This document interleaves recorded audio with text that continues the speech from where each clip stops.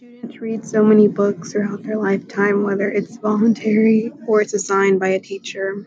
Have you ever had a thought when reading a certain part of a book, like, is this appropriate for me to read? That is the question many adults ask themselves when reading a book and finding out that their kid could get that book in their school library. That's when they start to think that maybe a book should be banned. They believe the content in the book is not meant for kids of a certain age, whether it be due to sexual content or inappropriate language.